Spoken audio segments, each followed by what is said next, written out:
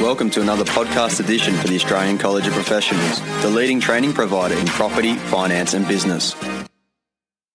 This podcast. Do New South Wales property agents need to keep fair trading informed about their personal details?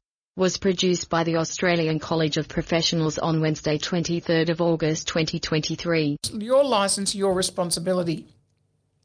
Now, I've talked about this before, but fair trading are pushing this really heavily at the moment, and we've heard a couple of stories where people haven't received their licence renewals. When you check with them, I've moved, I've changed my place of employment, I've changed my email address, I've changed my mobile.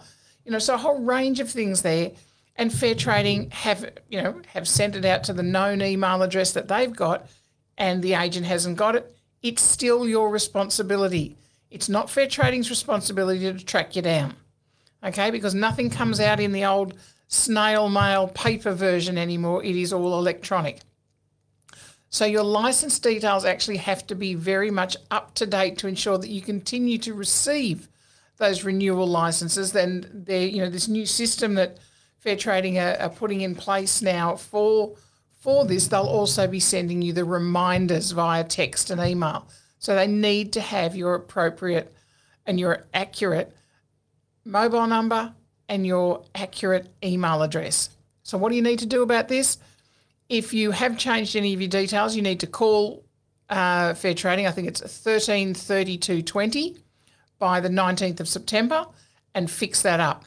If you've actually changed something significant, like you've changed your name, then you actually need to email that to fair trading with the evidence that your name has changed. So it's either a decree IC or a marriage certificate or whatever it is, combined with a birth certificate. So the documentation, the form will tell you how to do that. You can access that form off the fair trading website, off the New South Wales services, or again, contact us, we can flick it to you.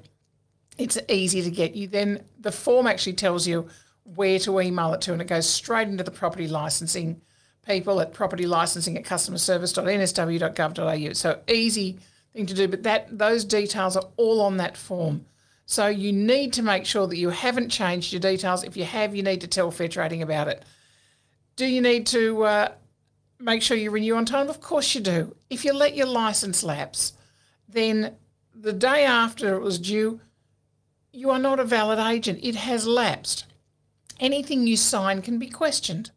So let's look at getting this done on time. If you let it lapse for more than 3 months, then it's not even just a late fee, it's a reapplication. If you let it lapse for more than 12 months, then you're back into a whole new application, which means you need the current and newest qualification, which you may not have. So not only is it going to cause you havoc with how you're doing your business, but it's going to cost you time, effort and money to get back to that point. So much easier. Make sure your details are right with fair trading, and then you'll get your reminder and you can renew your licence online. Super, super easy. So that's that one.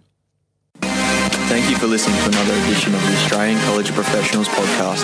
For more information, go to our website acop.edu.au.